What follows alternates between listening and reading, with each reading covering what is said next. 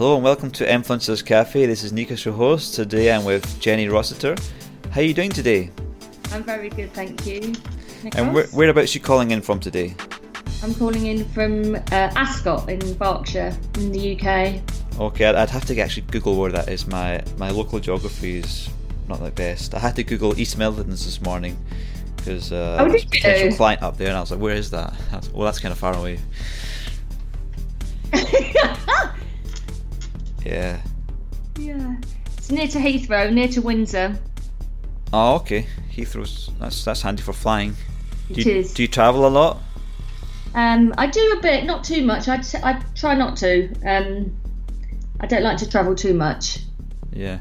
Please excuse the outdoor neighbours. They're in London. They tend to drill these basements, and I've been hearing drilling through concrete the last 3 weeks here.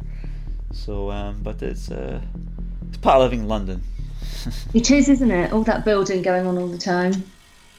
So, could you let us know a little bit about your background, maybe academic background, early work life? Yeah. So I started my career as a nurse. I always wanted to be a nurse. From the age of about 5, I thought I want to be a nurse, and I had a dream and got into one of the best teaching hospitals in London, St Bartholomew's Hospital, at 18. And then after qualifying, I quickly converted over to train as a psychiatric nurse, because I realised that my passion and love was of people, and really what makes people tick, and the love of being with people at their most vulnerable, and just caring and loving them in their place of need, really. So that's my absolute foundation, and I got a degree in clinical psychiatry and nursing. And then what happened, I was working in a psychiatric hospital in the UK, and I really couldn't bear the treatment of people in their most vulnerable states. I didn't necessarily agree with how people were treated, overuse of medication, some quite severe ways of containing people, and it was too much for my heart to bear. So I jumped over to a commercial role, which does seem quite odd, and the driver for me was that I do actually love business as well, and I love people, and I am very commercial. So if I say cut me in half, I'm half Mother Teresa, half sort of commercial beast. But we know that Mother Teresa was very commercial herself, actually. All right. She was a very, very strong leader. Okay. So I started my corporate career with Procter & Gamble at 23 as a pharmaceutical rep, which was, connecting with doctors and hospitals and sharing insights and selling pharmaceutical products to the NHS and doctors. So the link was obviously my understanding of medicine and nursing. And of course, this was my tribe and my territory, because of course, the NHS and doctors and medicine was sort of within my heart. So that was the connection. But I sort of quickly moved through a career at Procter & Gamble, a number of different roles, sales rep. I went into people and development roles. I went into management roles and worked for P&G for about 9 years. I also worked in New Zealand as well. So that was the transition. But what's really interesting about the roles that I've had in commercial is that they're all people related. And my study of psychology and mental health and people started at 18, and it's continued. So I've relentlessly learned and been curious about human beings since that time. So when you say psychiatric, I'm not too familiar with some of the terms. Even though I did a sort of biophysics degree, I didn't know much about psychology. What does psychiatric actually mean? Yeah, good point. We tend not to use that expression anymore. It's called mental health now, but psychiatric is mental illness actually. Right. In the medical model. So a psychiatric, we used to call them psychiatric wards. It tends not to use that language anymore, but it is, when people are diagnosed with a mental illness and they are medicalised and in hospital. And as a psychiatric nurse, I would look after those people when they are, ill enough to be in a ward, in a hospital ward. Mm-hmm. Yeah. So, and when you started work, what was the kind of common mental illnesses, and how is that? Have you seen any changes between then and now? It's a really interesting question. I haven't worked in a psychiatric ward for a number of years, although I did work when I was building my business. I used to work at night with as a psychiatric nurse to part fund my business when I first started up, which was 17 years ago. But what I did notice, and I hear about from friends, and I observe, not as a psychiatric nurse because I don't do that anymore, is that there are a lot of social problems that create mental health. I think that there a massive increase in stress. I wouldn't say I was an expert anymore from a medical model perspective. But what I see around people's mental health in organisations, I probably have a greater view on. Because as an executive coach, I hear about how people truly are, because of course that's what I do. I still sit with people in their hour of need, which was exactly what I did as a nurse. So I'm still doing what I set out to do, just in a different way. And the space that I now work in is in business. Mm-hmm. Mm-hmm. I wonder how mental health and stress has changed from the years, say, after the war up until now, because you'd think that technology would make our lives easier and less stressful. But I wonder if there was any studies having been done to challenge that, Yeah,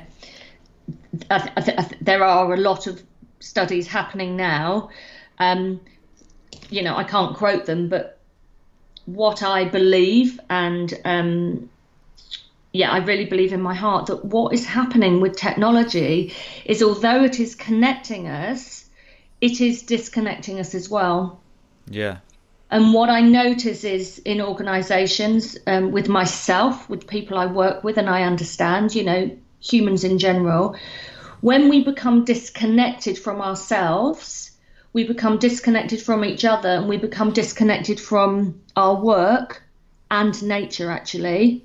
It can cause a whole lot of problems because we can become quite unhappy. And when we become disconnected with ourselves, we lose our sense of being a human being. So in relation to your point about technology, even though technology is connecting us and it's keeping us on 24/7, so we are in touch, there is a lot of disconnection around that as well. What do you mean by disconnected from yourself? So one example of being disconnected from ourselves is that we're so busy on the task of doing, of achieving, and of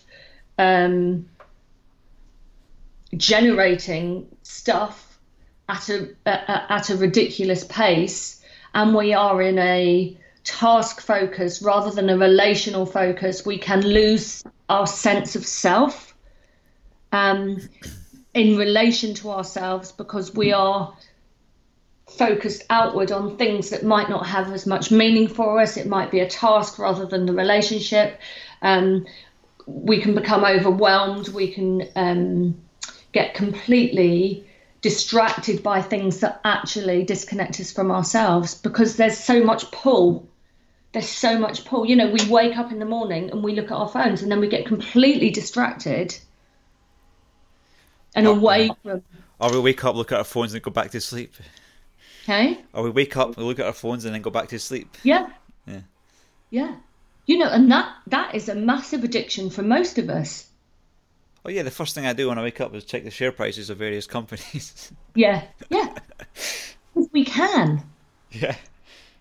But when we didn't have mobile phones, or we weren't connected in this way, we would turn to our partner and we would go and concentrate on making a cup of tea, or we would concentrate on getting ready and looking after ourselves, or whatever it might be. We would connect with ourselves. Instead, we're pulled away from ourselves and our families, and we're actually pulled away from human connection. Hmm. And a lot of these technologies people don't actually really need. I mean, okay, I need technology a lot because I travel a lot, and it's really helps me to, for example. But I mean, I use it for basically aeroplane tickets, buying Uber cars, Yes, and yes, paying for things in euros and stuff like yeah, that. But if I didn't need to do all these things, I don't need a smartphone really. What benefit does it provide me over my Nokia yeah. 310 that I used to had? You know? Interesting. I've just sort of observed my own behaviour around connecting into the internet more and social media. And when I had my really low patch, when I was in burnout, I isolated myself and I didn't actually want to go onto Facebook or social media because it actually made me feel worse about myself. Now I have more energy. What I'm doing, I'm connecting, I'm using it really to my benefit in the fact that I'm connecting in with people that have similar interests, that are talking about the topics I want to talk about, and that have meaning for me. So Yeah. I'm in on LinkedIn and I'm generating conversations with the most inspirational people. Right, I I'm see. meeting people from all over the world that are on the same conversations that I'm on. So I say, and I'm getting encouragement, I'm getting support, I'm getting inspiration from the most incredible people all around the world that are also interested in the things that I'm interested in. So what I'm doing, I'm using it to my own benefit because I'm actually feeling very connected with some beautiful people that I would never be able to meet if I didn't do that. But it's for me being choiceful about those conversations I have So around, how do you when you're connected to people like maybe you haven't met before or on yeah, LinkedIn? How do you seem natural to somebody versus somebody that's just trying to pitch something? Like you get quite a lot of that. I get quite a lot of that. I've done that yeah, myself at some points, but I kind yes, of exactly. Yeah, me learned from my too. mistakes. Yeah, exactly. Um, So if somebody offers me something that I might want and that has value, then I'm very interested in engaging in the conversation. But I feel it, you feel where people are coming from their hearts and coming from their truth Yeah. versus people that are trying to sell something. You can sort of just how they communicate and connect in with you is just interesting, and you can just sense into it. I think my instinct of how I want to be and who I want to connect with and what I want my life to be connected to is changed, and I'm just very, very aware of that. I think I I'm like connecting in with a lot of inspirational bloggers, for example, and people that are entrepreneurs and doing it quite differently, and they've got a bit of a following, and I think, oh, that's a really interesting topic, so I get involved in conversations. yeah. Yeah. It's really interesting. I saw what a guy did. He basically applied for a job using a avatar. And I was so interested in what he did, only a young guy. And I linked in with him and his new boss. He hadn't started the job. And I said, I'd really be interested in having a conversation with you. And we've set up a conversation for Friday. He's then brought in somebody else, some incredibly inspirational woman, which I will recommend her to you afterwards. And we're generating this conversation. I didn't know where it's going to go, and I still don't know where it's going to go, but I was really interested in how they do things because they were coming from their hearts, they were doing it a bit differently. And I just found out that this guy who actually applied for the job using an avatar started his career at a very young age, setting up a mental health charity for young people around suicide. I didn't know that. But because I could see there was a guy that was being genuine and talking from his heart and doing something a bit differently, I thought, you're an interesting person. I'm going to reach out to you. What I used to do before, I did a lot of work around emotional intelligence and training, different types of psychometrics. So more sort of structured training, specifically around emotional intelligence. I did a lot of work around that. So probably a little bit more skill driven. although, the essence of what I've always done is worked with people in a coaching capacity and help develop them personally and professionally in one way or another. But I would definitely say that the essence of the business was emotional intelligence, moving into leadership and management. And now in Feel Good Leadership, it's very much around emotional intelligence. We do use that model a lot, which is basically self-awareness, self-management, and our relationships with other human beings, so and how we manage them. When you say emotional intelligence, you're talking about like social skills, being aware of like how you're perceived by other people. Yep. I would say, as this beautiful CEO that I worked with once said, people skills. Okay. And there's a lovely model that Daniel Goleman has had, and it's lived the test of time. We're talking about it more and more now, but it's basically having a sense of awareness of yourself. Mm-hmm. And really getting to know yourself, mm-hmm. and understanding yourself. Then having the self-management strategies, mm-hmm. which is one thing I talk a lot about in burnout. So when you say also psychometrics, what is psychometrics? Yeah, psychometrics. So I'm just putting a curtain over the window to shut that noise. It's annoying me. It's just drilling. Yeah, sorry to use all this jargon. A psychometric is basically it's sort of like measures human behaviour. So there's all sorts of different psychometrics that we use in business, in MBTI. There's lots of them. I won't label them all, but in essence, what it does, it gives language and categories to chunks of human behaviour, which we call in the business competencies, sets of behaviours. So let me explain. In one of the models that I use, which is Daniel Goleman's leadership EQ psychometric, one of the 12 competencies would be inspiring leadership. One of them would be self-awareness. One of them would be self-management. Another one would be achievement orientation. So it's little clusters of behaviours that we can say, oh, do you do that? Oh, do I think I do that? And then you ask somebody else, do you think that person does that?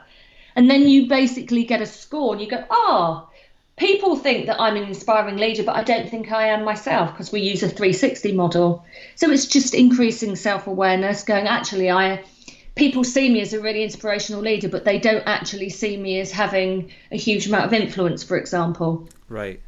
Yeah. So say I was some CEO of a company that had like 100 employees.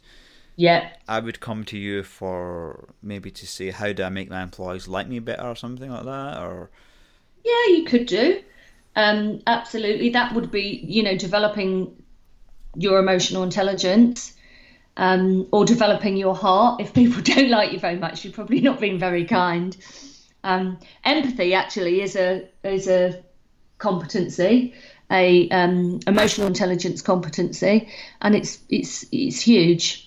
The skill and the heart of having empathy and kindness is massive. Mm-hmm. I think some companies, they can have a good CEO, but then they have people under them that are either they're not aware of how poor they are at managing people, or they're perceived, and it can ruin the reputation of the company. So I'm not sure if CEOs allow that, because they don't mind this harsh management from below levels, as long as they are sort of separate from it. But maybe they're responsible for it because they're allowing that culture below them, so they can be the smiley face that doesn't actually do the hard stuff, the nasty stuff.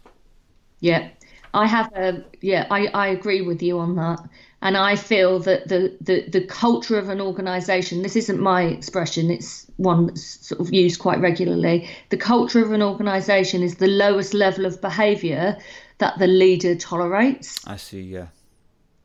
So exactly what you've said, I believe to be true. So if in an organisation people are treating each other in a way that isn't helpful and is not supporting humanity in that business and supporting a thriving culture, then, you do have to look at the... Yeah, companies can say anything they want on their homepage about culture and all that stuff, but if they allow these managers to basically do what they're doing, then it's hypocrisy, really. And I work with a lot of senior leaders that are really good people, but what I know is that when we're under pressure and stress as human beings, we don't always behave in the right way. Sure.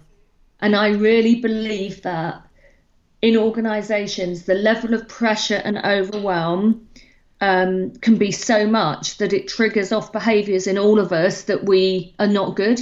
Yeah. And however good we are as people, I would say I was a good person, but sometimes my behaviour is not good.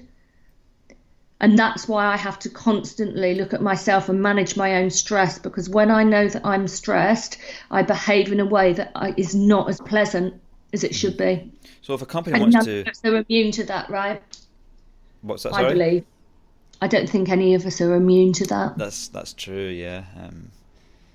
Yeah. So if a company wants to contact you, how would they go about it? I would say to just email me or phone me. Probably email me is the best thing, otherwise my phone rings a lot. Okay.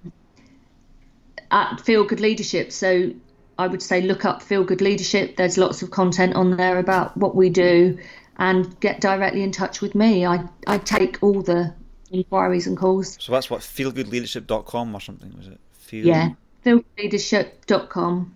Okay. So what's who typically comes to you for help, and how do you go? What's the program that you say prescribe for these leaders?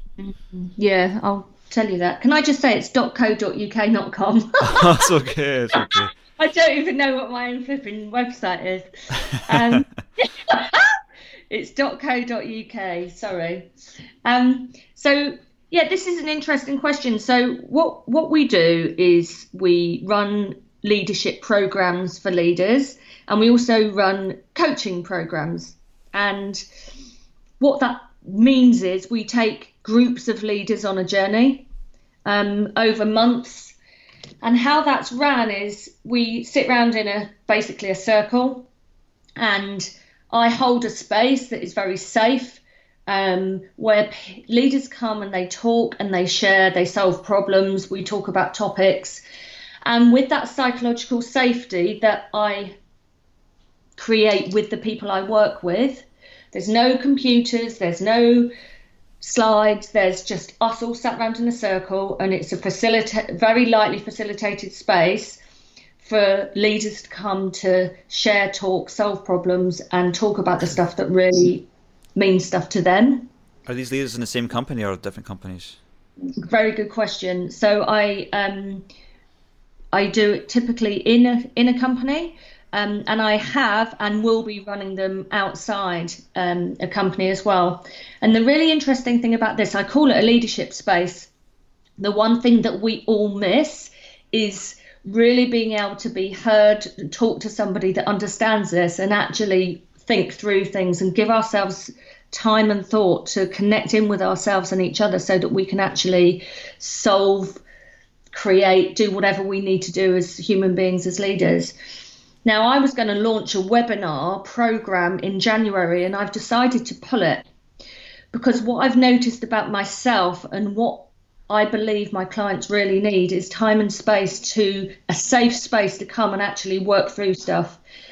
So that is what happens in this space in an organisation. And so, of course, you've got the dynamic, which might not always be safe. Mm-hmm. I think you're right. I think webinars have been really tarnished in recent times. Webinars are a great idea, but there's so many people that are making these live webinars where it's pre-recorded, and it's just ruined the reputation of webinars. It has. They've just dive bombed, and people it's sort of like the difference between the music industry as it was now and 20 years ago. Before, you can make money from selling CDs and stuff like that, but now it's all the premium is on live performance. So I think live events are what people are very craving. But of course, it's not scalable if you're just one person doing it. But I think you've got a team of people that do stuff, so that's good. You've managed to replicate yourself in a way. And that was it. That's what happened to me last. I basically created a product, and I've decided to pull it. Just like any other leader with a business, right? Going, oh my God, I've put quite a lot of effort into this product, but actually, even before I launched it, I thought, no, it's not the right one. Because what we need is a safe space, people that we trust, to talk about this shit that we're struggling with, right? Yeah. So as a business, I am going to continue to coach people on a one-to-one. I obviously can't do too much, but I want to be able to offer that. I am offering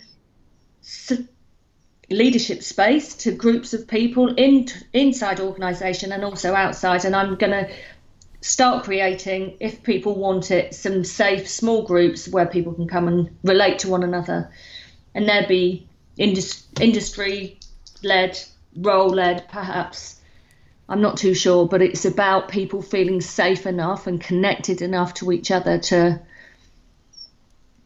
do the work that they need to do in order that they get what they really need. So say you got a FTSE 100 company that comes to you, and they've got maybe 10 leaders that they want to put into this program. How would like the first day or first afternoon look like? What would you actually do with them? Or if you can share that. Yeah, of course. So what I would do would, it would be quite a light touch. So we would sit in a circle. We would all do a check-in. And a check-in is basically everybody has, and we work clockwise. Somebody starts, and you'll notice that because of the circle, you see the circle represents the equality, the circle represents the connection, and even though there might be different seniorities in there, everybody in the circle is equal, and everyone gets equal airtime, opportunity to speak, to share ideas. And we know that that's really frustrating in meetings because it doesn't always happen.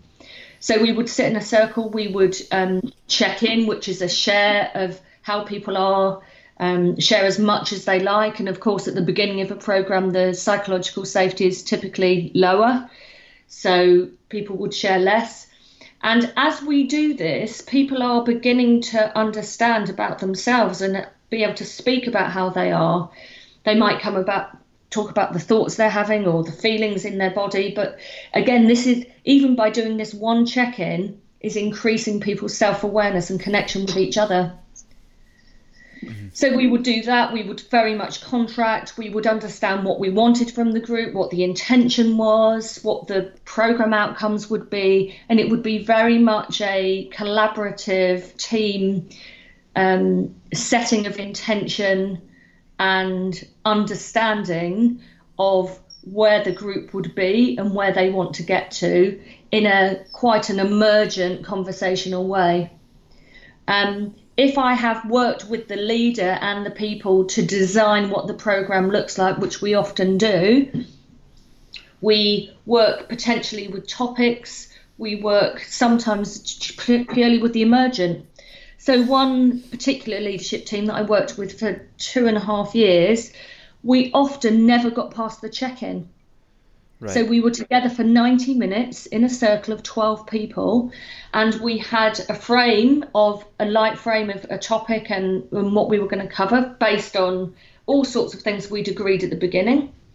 And probably 8 or 9 times out of 10, we never went past the check-in because so much emerged from every single person, and they were given the space to express that was the very thing that was the thing that needed to be looked at and talked about in that group. Right. Okay. So by allowing space and allowing a safe, trusting environment where people are connecting and listening to each other and respecting each other's view and feeling that they can really talk their truth that is the journey. Okay, interesting. Yeah, so, isn't it? So let's imagine a little story. Imagine I'm a CEO I've got 50,000 employees that I'm managing, and I'm working like 70 hours a week at least. Yeah. And I've got family, and I'm trying as very hard as I can, but yet my company's starting to lose its share price due to factors that I can't really help. So, for example, the government starts changing the laws and changes what I can price, and basically the company's lost like half its share price. What kind of like, how would you help a CEO in that case? This is quite a typical scenario, and the level of pressure that you're talking to is the level of pressure that a lot of people are going through, whether they're a CEO or whether they might even be a director. The pressure seems to be similar, even though it might not seem as vast. If I was working with that person in a team of people and we had the level of safety and trust in that group and in that space, that person might be able to feel that they could express themselves in that group. And the collective support and sense of being in it together would be far greater than what I could advise, because I'm just one person. Right, I see. So it's the same as if when any of us are going through anything, if are we surrounded by people that can support us and we can do it together, it's just so far much greater than, I can definitely support somebody as a coach and in a one-to-one to go through that pain and to help them come up with the answers of what they need to do, or just support them through an incredible amount of stress and pain. But if teams can come together at times of absolute crisis and just hang on to each other, as a team in an army would support each other through an absolute crisis, it's a similar collective power. And I would never parentify myself in the fact that I could help have a cure, but I can provide a facilitated space where these things can be looked at and worked out together in trusting, high level trusting groups. So imagine I was that CEO and I'm like, I wake up in the morning and I'm like, okay, what's my motivation for life? Is it just to wake up and provide shareholder value and just make these numbers and spreadsheets feel better? How do these guys stay motivated to do what they're doing? I know, it's really hard, and this is the personal journey. This is the personal journey of leadership, self-leadership, which I've been through myself with my own burnout experience.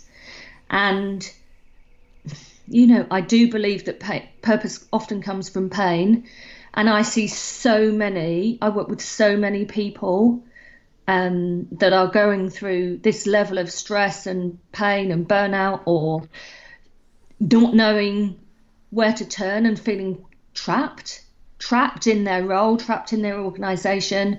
And it's a journey of self-leadership, actually, of where can I get the answers to fulfill the role that I actually have to deliver here and now, and the strength and the resilience to keep going. But also, what is the question for myself around my own leadership and my life, and do I want to continue doing this for the rest of my life? There are conversations that I often have with individuals, and that's a journey in itself. I think, and that doesn't happen overnight. For some people it does happen overnight, but a lot of people it doesn't. Extracting yourself from one chapter of your life to another one takes time.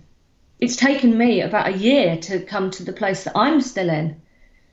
I'm fortunate in that I have a business that supports what I really love doing, but I'm doing it in a very different way now, because I sort of own the business and I can decide, fortunately, and I haven't got a whole load of shareholders and bosses that are telling me to do it in a certain way. But a lot of people haven't got that. A lot of those people are like on a sort of good run of, you look at their CVs, I've done this job, I've done this job, but then if they get one bad one, then it can affect the rest of their life, and Yes. People tend to remember the people. put all the good things in their CVs, but it's kind of hard for hide if you're in a company that lost 2/3 of its shareholder value. Oh, I know. It really is. How do you bounce back from that? That's it. Yeah, that's the thing. It's really hard, and the shame that comes with knocks like that, the public shame, and at whatever degree, whether that's a high level position and they've had the public shame of failing, right? Or it's on a smaller level. I think it's equally as relevant for anyone that feels that, they can't get a job, or they failed in their last job, or they didn't perform as well as they could, or their competence level isn't as good as they thought it was, or they're not in their strength, their resilience is broken, so they've had a burnout experience, or whatever it is. It's hard to come back from these knocks. It is really hard. And what I find in myself and the people that I work with is that, it takes time, and you've really got to you surround yourself by people that love you and that support you, and keep away from people that are going to potentially keep judging you, and it's really hard. So, Jenny, I guess that you can't obviously share the clients that you've worked with because of confidentiality, but if somebody wants to learn maybe more detail, then I guess they can contact your organisation, maybe get some testimonials or something like that. Absolutely, yeah. I've got a lot of people that I've worked with that would be very happy to personally recommend me. And of course, it's great that we always keep confidentiality. So I would say link in with me, go to the website. If you are interested, contact me directly, and I can put you in the right direction to get whatever reassurance or testimonials you would need. I guess it's quite a hard thing in marketing, because normally companies, they can put all these testimonials out, but when you have something like yourself that's very personal, it's hard to sort of get the public feedback, because the people that are wanting the help and most benefit don't really want people to know that they don't talk about it. So they don't want to say exactly. I have actually got a case study, a videoed case study of my clients. I did a wonderful piece of work with 18 leaders in an organisation, and they allowed the video cameras in, and there's a wonderful testimonial from all of them, from the CEO and the COO. And me, it's a really nice 2-minute video. So that's one. I've got another one from another pharmaceutical company, Galderma, a Nestle business, who also have publicly recommended me. So I've got those two on my website. Oh, okay. Yeah. Okay, cool. Yeah. So I heard that you also are interested in neuroscience. I am, and I'm really interested. I'm interested in a lot of it, but what I'm very interested in is the link with stress and the link with safety and psychological safety in organisations, and the impact of a lack of trust and psychological safety, and the impact that has on people's performance, engagement and burnout. There was a fantastic article this morning from the Harvard Business Review. There's been a whole load of studies on this, and it shows that people are at a increase of 40% of burnout, increased 40% of having burnout if they're in a culture where the trust is low and the psychological safety is low. We know one theory that explains this really well is the polyvagal theory. And we know about stress. When we go into a stress response, we get frightened, and we perceive danger, and we want to retreat to safety. It's very simple. We know that we're human beings, and we see danger, and we try and retreat to safety. And it's the fight and flight and freeze response. Okay, that's really simple. Yeah. And what we know happens in organisations is that a lot of us are in fight and flight for a lot of the time, which is stress. Yeah. So we are, we're not feeling at ease, we're not feeling particularly safe, and we are feeling threatened. And what we know about the stress response is that threat is very personal. we get socially threatened. We get threatened when we don't belong. We're not included. Our status is threatened. We're judged. We're overwhelmed. And it's a cycle. And if we're in a culture where we are feeling judged, not valued, we don't belong, we're not included, we are under so much pressure, things are failing, whatever it might be, and we feel under threat, then we're constantly in this state of fight and flight, which is, of course, driven by cortisol and adrenaline. Mm-hmm. And if we spend our time in this cortisol and adrenaline state without being in the 4 core happy hormones, which happens, then of course we're in a slow burn, and that's being in a stress state for too long. And burnout is a result of chronic stress. And in my humble opinion and my experience, the stats are between 40 and 60% of people are in chronic stress in the organisations. In my experience, working with senior leaders, it's probably hitting on about 60 to 70%. So you're saying 40 to 60% of everybody is under stress, or leaders? Well, there's all sorts of statistics, I think, everywhere around burnout, stress. But if we know and we think burnout is being in unmanaged chronic stress for too long, I believe many of us are in the slow burn, which is being in a state of fight and flight in our jobs for prolonged periods of time. Yeah.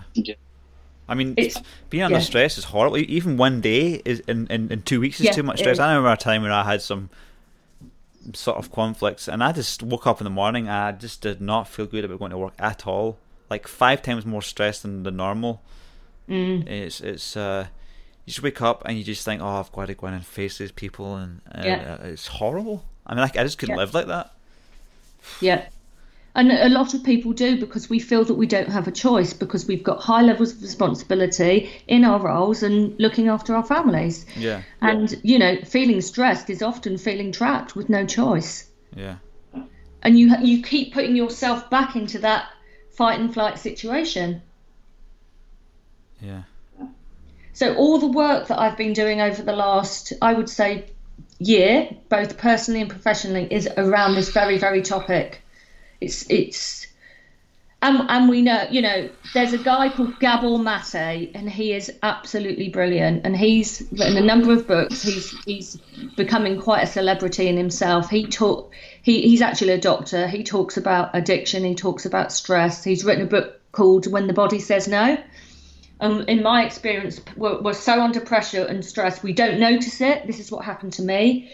I didn't notice it because I was in stress a long time, and I had to keep on with being a single parent, being a business owner, running my business, and it creeps up on you.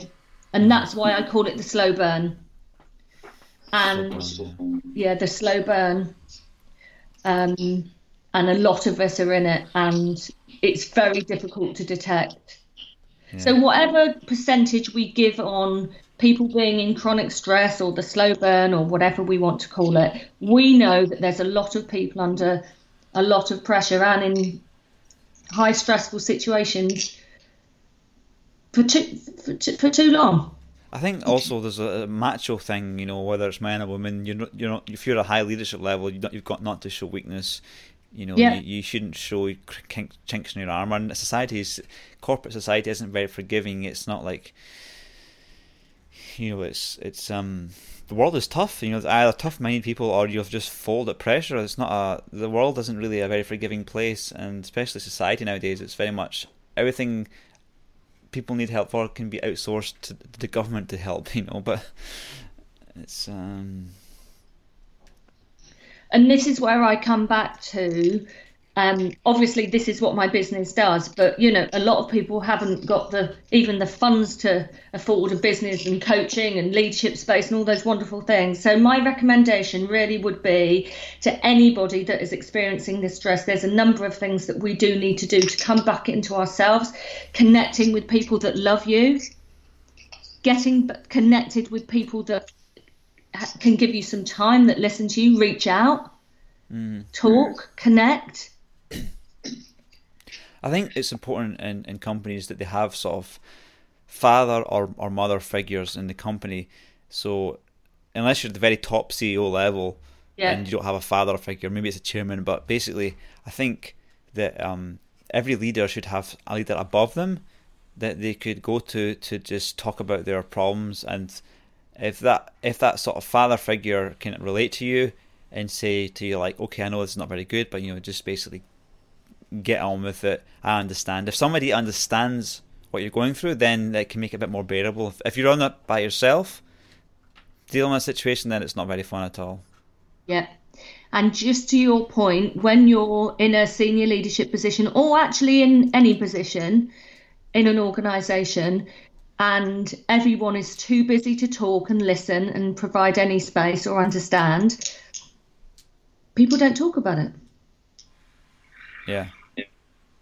I went and talked to a group of people about burnout and my experience, and I was quite candid about it. I am being quite candid about it. And what happens is people quietly come up to me afterwards and give me their personal email address, or they reach out in a different way where they wouldn't want to do it in the group because they would not want to admit that they're feeling like that. Yeah.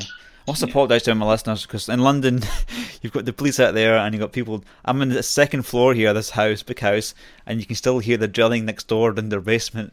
This is London. It is. It's life. This is life, right? Yeah. It's another stressor, isn't it? You haven't even got any peace. I don't have a studio yet, but it's on my to-do list. Yeah. Yeah. Okay, Jenny, I'm getting close to the hour here. Thank you. So where do you sort of hope to see yourself in the business in 2 years' time or something like that? Oh, it's a really good question, isn't it?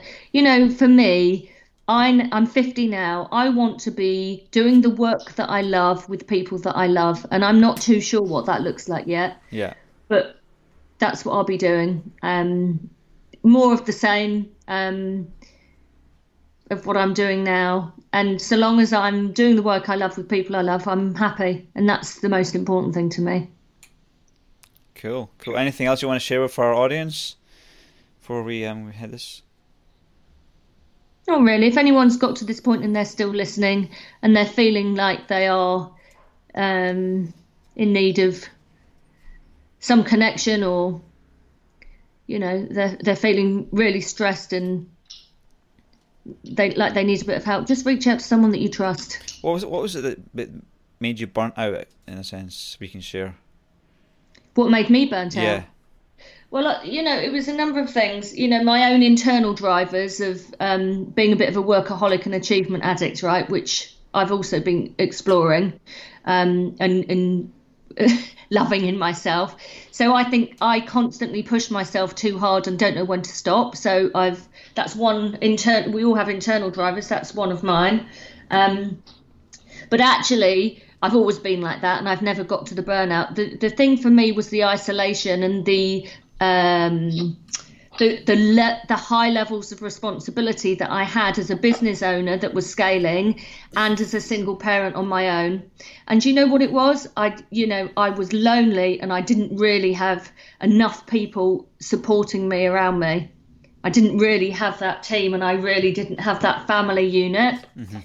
So that's why I say, and I will leave with people, that it can be, leadership can be so isolating. Senior leadership can be even more isolating, okay? And I don't want to categorize that, but it's the isolation, actually, I think, that tippled me over the edge. Why do you think senior leadership is isolating? It's a really good question. I think it's isolating because, number one, it's very difficult to get the time and the space and the safety to be able to really talk about what's going on. Uh-huh. Where does a leader go when they've got all those problems? And they're at the top of the tree. And I guess if they show weakness, then if they show where they're weak, then it gives them their potential rivals ammunition to sort of, if the rivals are so inclined. Yeah. And where, it's like, where does the dad go, or where does the mum go? You can't go to your children, can you, and say, No. actually, can you help me with these problems? Yeah, yeah. And of course, because we're so overwhelmed and there's so many problems, you're so busy sorting everything out that it's giving yourself the time and the space and the support to actually help you work on your own leadership and help you to sort this stuff out. And when you're in it, it's very, very difficult to, we all need help when we're in it, I think. The right love and support. I almost don't want to be a CEO or director. What advice would you give to people that are sort of ambitious enough that they want to get to that senior leadership points in their companies? Maybe they're not there now. To sort of insulate themselves against potential future stresses like we mentioned in this show. Yeah. I would say make sure you work in the right business that is completely aligned to who you are.